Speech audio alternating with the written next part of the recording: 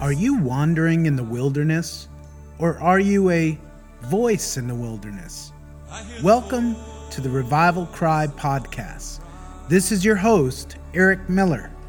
Isaiah 40 verse 3 says, "Prepare the way of the Lord. Make straight in the desert a highway for our God." The goal of this podcast is to encourage you to use the voice God has given you to make Jesus famous. Every week, we will share principles from the Word of God, interviews, and encouragement in order to strengthen your voice. Thank you for joining me today, and now here is today's podcast. Well, hello everyone, and welcome to Revival Cry with Eric Miller. So grateful that you're tuning in today. Want to welcome our folks who watch us on YouTube. You may be listening to us on Mango Radio here in the Philippines, or listening through our podcasts, all called Revival Cry. And we are so thankful that you would choose to subscribe, follow, and listen to these messages that we're sharing in interviews. Today, I'm super excited because I have our eldest daughter, Ciera Miller, who is going to share some of her story today with us. Ciera, would you say hi to everybody? Hello. So those of you who cannot see us, she is extremely beautiful, just like her mother. And she is single, but you guys better back off, okay? I'm her dad. Anyhow, no, we're just so thankful for what God's been doing in Ciera's life, and we want to talk about some of that today. Ciera, I remember that you were born June 12th, 1998, and you were born in Salisbury, Maryland, and then we moved to the Philippines. We went to the Brownsville Revival, and you were a revival baby. I remember she would set up her dolls and pray over her dolls. Fire, fire, fire. You know, praying that God would touch her dolls in the name of Jesus. But that's how you train up your children, right? But being in that environment, you know, in 5 years, 4.5 million people come to the doors of that church. We see so many radical lives change. And even though you were a little girl at that time, I really believe the Lord had his hand upon your life. So much so that when I graduated from the Brownsville School Ministry, your mom was working at the church in the children's ministry. We began to feel called to the Philippines as missionaries. And so at first, your mom was working, I was staying at home with you. And one of the things that I really felt like the Lord wanted us to do was to teach you how to hear God's voice at such a young age. And I was wondering, how do you teach a child, you know, a 2-year-old, how to hear God's voice? And that was quite a challenge. So we would sit you in a chair and say, Ciera, okay, we're going to follow the scripture today in Psalm 46. It says, "Be still and know that I am God." Now, folks, if you know anything about raising children, a 2-year-old to sit still is pretty difficult. So she would sit down in that chair and she would move her legs around and flop her hands and laugh and smile. And I would say, "Okay, Ciera, let's sit in the chair just for 30 seconds. And I want you to be completely quiet and still." "Okay, Daddy, I'll do that." And you would do that. And do you know that we eventually worked up to a minute, 2 minutes, 3, 4, 5 minutes? I remember us working up to like 15 minutes, where as a young girl, you would sit still and learn the value of sitting still would help you to hear God's voice. And as you grew up, we moved to the Philippines. We didn't realize that the significance of your name. What does Ciera Marguerite mean? Black pearl. I have my black pearl earrings. You have them in right now. And that's significant, folks, because people call the Philippines the pearl of the Orient, and we had no idea that we would ever be missionaries in the Philippines. And so when we first came to check out the city of Davao, it felt like God was calling us here with 4 other families. We said, Lord, give us a sign of some sort that you have called us to this place. And to our shock, there were 2 significant things we noticed. Number one, off the coast of Davao City, there's an island called Samal. And in Samal, there are specifically found black pearls. And then we didn't realize that because you were born on June 12th, 1998, that was the Philippines' 100-year anniversary as a nation. It was their centennial. And she was born on the day. So those 2 things alone, and there were other things that God said to give us confirmation, but we knew that you were called to be a pearl in the Orient. Not only the Philippines, but as we're talking onward today, even about Japan. What was it like for you to grow up as a missionary kid here in the Philippines? I think it's kind of hard to answer that question because when you've grown up in something, you don't really think of it as different. Maybe if I'd come later when I was like 12, it would have been like, oh, it's different from America, but it was just like, this is home. This is where I grew up. Yeah. So you look at Davao City as your home. Yeah. And so when you came here, when would you say that you began to sense that you need to surrender your life to Jesus? I think probably 12 till around my teen years is when I really started to take responsibility for my faith and connect with God on a more personal level. So there were foundations. Obviously, your dad's a preacher, and your mom, you're homeschooled, so you're inundated with the scriptures, Bible, church, worship music. That was our lifestyle. But do you ever feel like we were forcing you to follow Jesus? No, I mean, you always taught us to go to God ourselves and to see if what we were learning was really from God. So I think that was a good foundation too, because even when you guys say things, like, we know to compare it with Scripture. That's awesome. And that's really essential when we were trying to teach you how to hear God's voice. Because as you learn how to wait upon the Lord and still yourself, then when you read the Scripture and you meditate on the Word of God and you allow the Holy Spirit to speak to you, you've been trained in a way that you should go. So that when you get older, you wouldn't depart. And it's always been our goal. We have 5 children, Ciera being the eldest, and all 5 of our kids love the Lord. And we've taught all of them how to wait upon the Lord, how to listen to His voice, how to value His word. They need to have their own encounter with God. They're not Christians because their parents are Christians. And we don't bring them to church and say to the pastor, help get my son or daughter saved, and grow in the Lord. Because as parents, we felt that responsibility. And we weren't perfect. You know a lot of our dirty laundry and things behind the scenes. But the fact is, Ciera, your mom and I have noticed over the years how you have inclined your ear to the Lord. And you took up writing. What was it about reading and writing that really you loved? I don't think I really thought of it as anything more than something I liked to do. I was like maybe 9 years old when I picked up a notebook, and I was like, I started writing a story, and then it got longer and longer, and then I wanted to write more stories, so my grandmother mentored me with editing and kind of telling stories in a way that people can understand. So it kind of started from there. No, that's really awesome. And just seeing how you would develop, you were not really interested in the athletics. No. I remember as a kid, and me growing up, I loved basketball.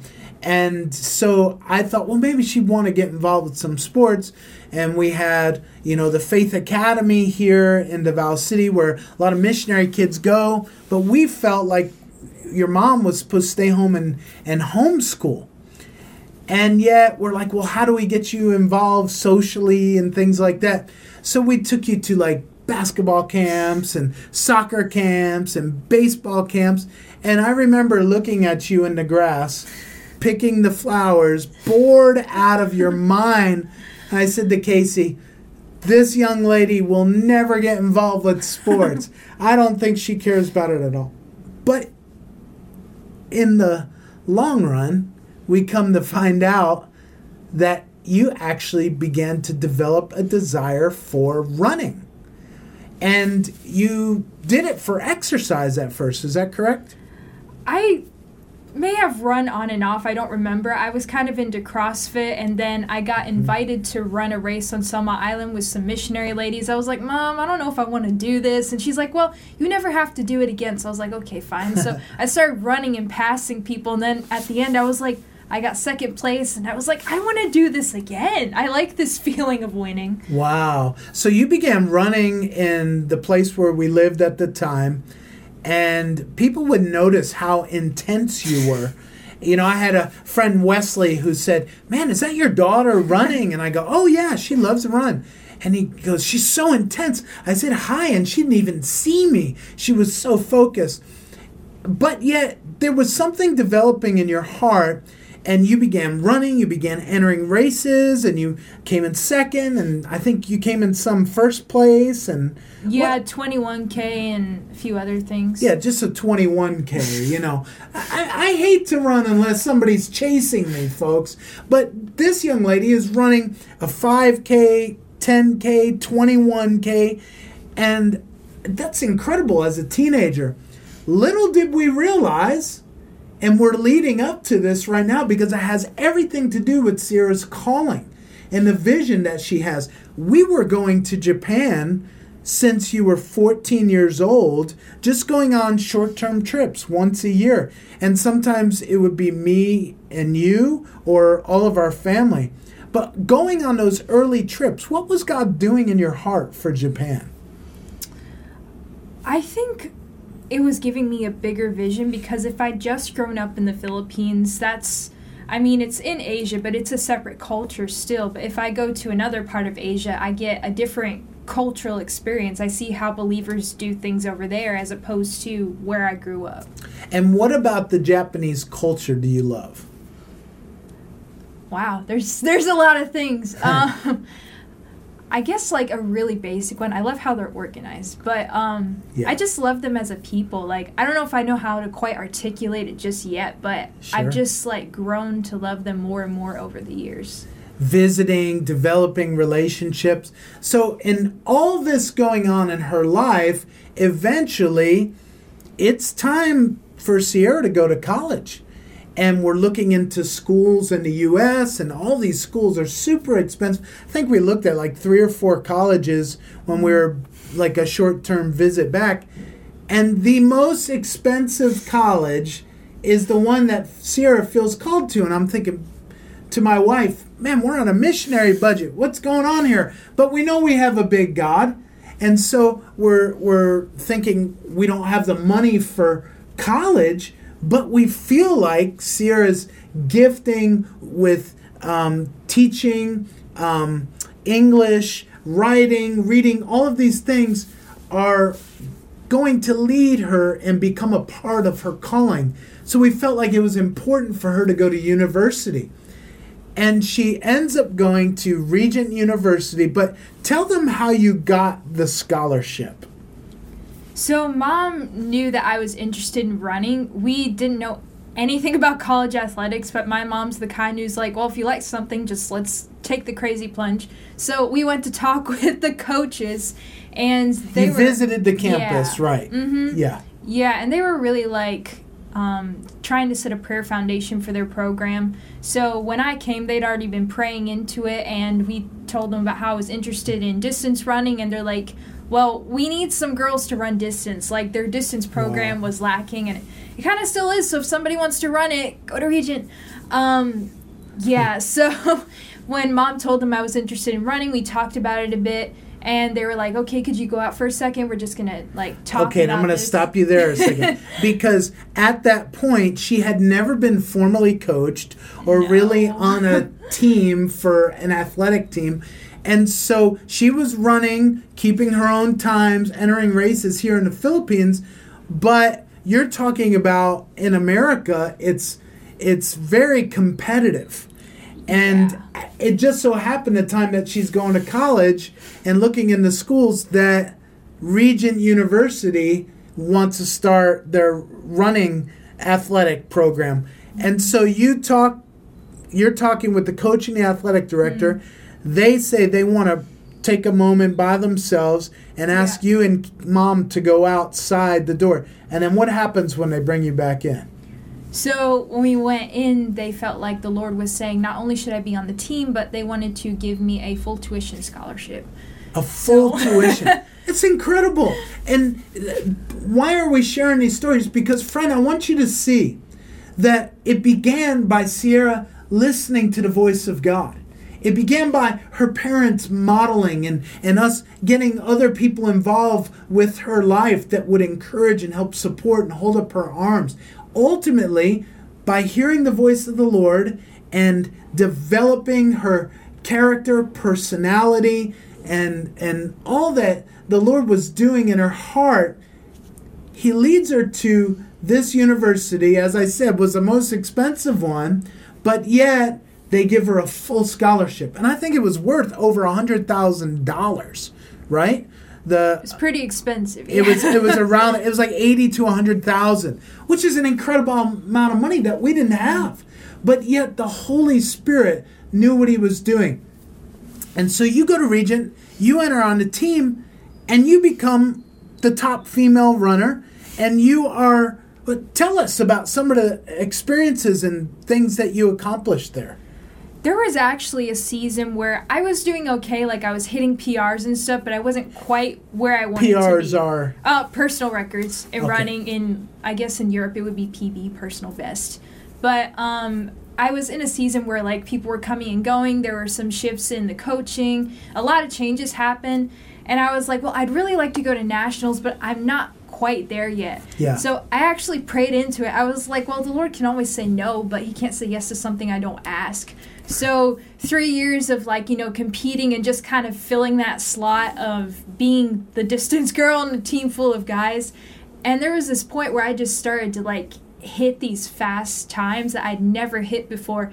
And I surprised my coach too. And he was like, wow, you've really been working over the summer, haven't you? And so from there, I started getting faster and hitting some really good PRs. And finally, I was ready to go to nationals. So that was amazing. Like right before I graduated, God started to answer that prayer. So you end up going to nationals. Yeah, twice. Twice. Incredible. It reminds me of who's the famous Olympic runner, Eric Liddell. Yeah. Right? And he said, when I run, I feel the pleasure of God. And friend, we want to encourage you to do what God's called you to do. But we can't tell you what God's calling you to do unless you learn how to be still and know how to hear His voice and know that He's God. All these things that are happening, we got trophies all over the house. We got medals and things like that. But that was never in the picture because as a young lady, she didn't seem interested in any type of sports. But the moment that she just kept following the voice of the Holy Spirit, God led her into getting a full scholarship, even become a runner that went to nationals. But even then still, you graduated with a degree in? English. In teaching English. You want to teach English? It was just the basic English degree, but yeah, I can use it to teach English. And yet this desire to always want to be a missionary in Japan, it never left you. No, I mean, there were times where I was like, oh, with COVID and everything, how am I going to get back? And then I'd be like, okay, well, I can't go back. Home is in the Philippines and I can't go there, so I might as well just keep moving forward and see what the Lord does. Right.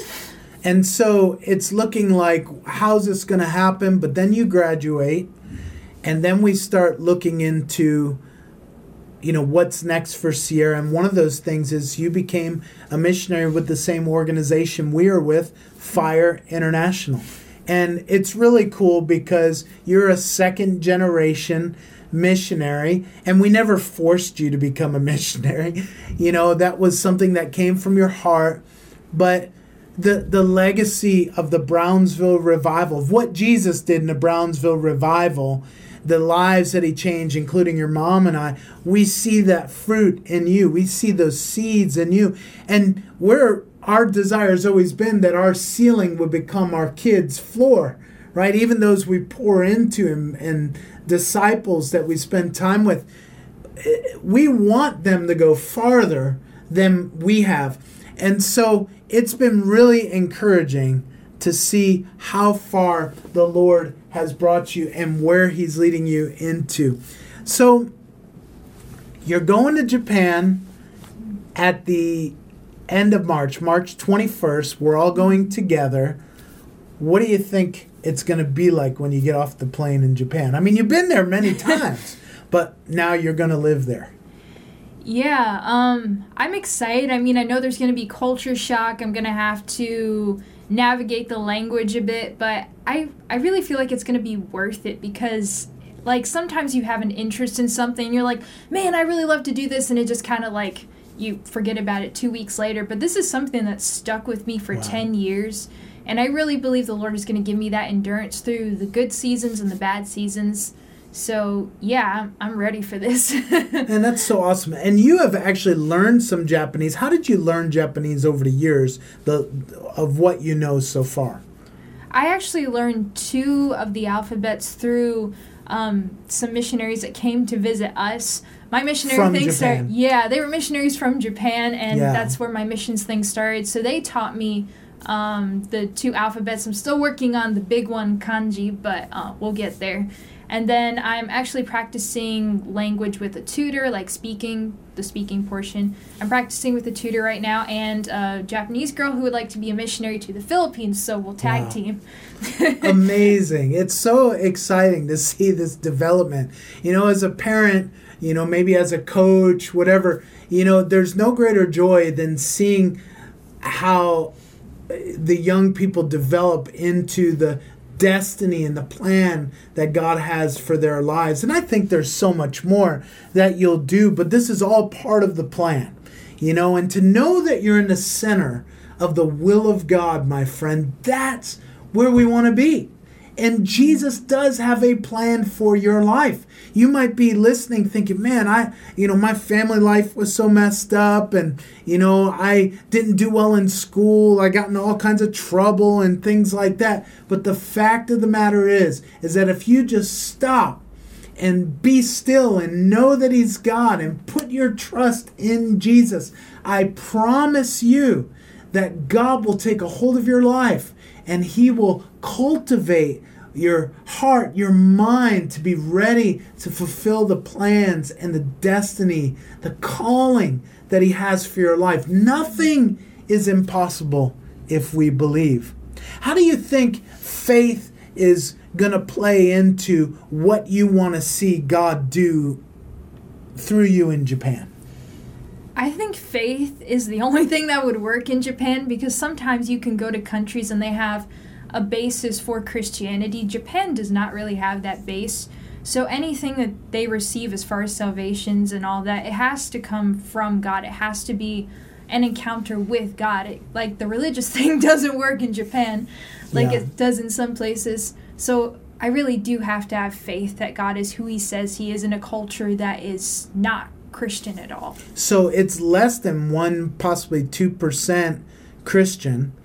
And I've heard statistics that includes all Catholic groups, all Protestant evangelical groups, and then even like cults like Mormons and Jehovah's Witness, which we don't agree those are Christian, but I guess we're trying to paint a picture to our listeners that the need is great. There's such a famine of the Word of God there. And so you going to be the Bible that some people who have never read the Word of God, you going to represent and be an ambassador for Jesus Christ in that nation is a huge deal. And we have incredible relationships there and there are some amazing churches that we've grown to just love, and they're like family to us. But what are you going over to do there? What kind of doors have opened up for you?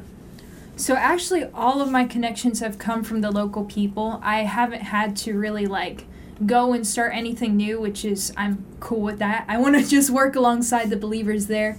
But actually the job that I'm going to have right now, the English teaching job, someone who got me connected with Miyazaki where I'm going, she's the one who was like, hey, there's this American girl who's getting a degree, and she got me connected with them. Wow. So, yeah. So you're going really to teach English to little people. Little kids, yeah. Little kids.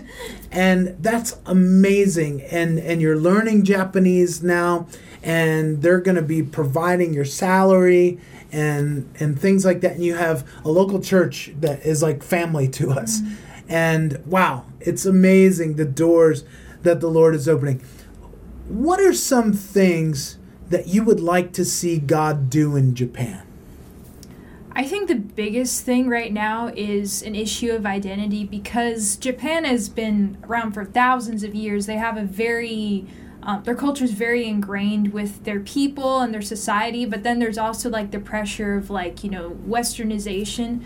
So I think I'd really like to see them establish their identity, an identity for this generation. So their identity in Christ, knowing who they are as a son or as a daughter, as even a nation, that God has set them apart. I know that Japan has one of the highest suicide rates in the world, and it's very sad because here are people that are known for being extremely intelligent, technology, being very efficient, industrious, and yet there's so much depression and hopelessness and loneliness.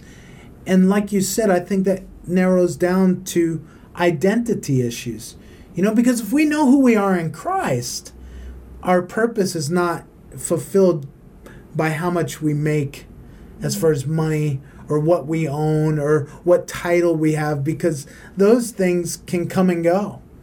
I remember ministering in Japan one year, and we ministered at a homeless shelter. We come from the Philippines, and there's a lot of poverty here in the Philippines, and Filipinos are extremely resilient. They're so strong and efficient despite the challenges and struggle. Then you go to Japan, and it's not poverty like the Philippines, but yet there is hopelessness and pain and if I messed up, I didn't do something right for my family, then I need to cut myself off from my family. And we met 250 homeless Japanese men. I don't know if you were there or if you remember that, but I remember it was heartbreaking to hear the stories of some of these men were multimillionaires. Then they lost everything, and they're finding themselves living on the street. And this homeless ministry invites them, feeds them, and then tells them about Jesus. And now they begin to have some type of hope again. Oh, that's so good, Ciera. I believe God's calling you to go bring hope to that nation, to bring, to inspire people to dream again, to share your testimony with them. Sometimes we think that in order to have a good testimony, we got to say, well, I was a drug addict for 50 years, and I was a prostitute, and I was all these terrible things have to happen. But I find the most incredible stories, testimonies from people's lives, are those who've stayed devoted to the Lord their whole life. And even though you said you had an encounter with God when you were in your teen years, it's literally amazing to see how God can take us and form us to become who He ordained us to be. Is there anything else as we're coming down to the close of our show today? Is there anything on your heart that the Lord's been speaking to you about in regards to what we're talking about today? I think the biggest thing that's been on my heart is that people would not look at me and see that I have the title missionary and think, oh, she's out there, that's good for her, because I don't like to speak in front of people. Sure. So with every step that I'm taking, I'm trusting that the Lord is going to help me articulate the gospel to people. I'm not like the charismatic personality that can just get away with talking to people. I need the Lord. So if I can do it, you can do it. You have no excuse. That's awesome. Folks, you heard it right there from Ciera Miller. If she can do it, you can do it as well. Ciera, we're so proud of you, and we're amazed at what God's doing. Folks, if you would like to pray for Ciera, I would ask that you'd write her name down. She spells her name Ciera, Ciera Miller. And we're going to give you a little contact information. If you'd like to pray for her or support, maybe receive her newsletter, you can go to www.fire-international.org/Miller-Ciera. Ciera. We're going to have that written down for you as well. And you can contact her at email crazy.love@gmail.com. Thank you for listening today. We'll see you next week.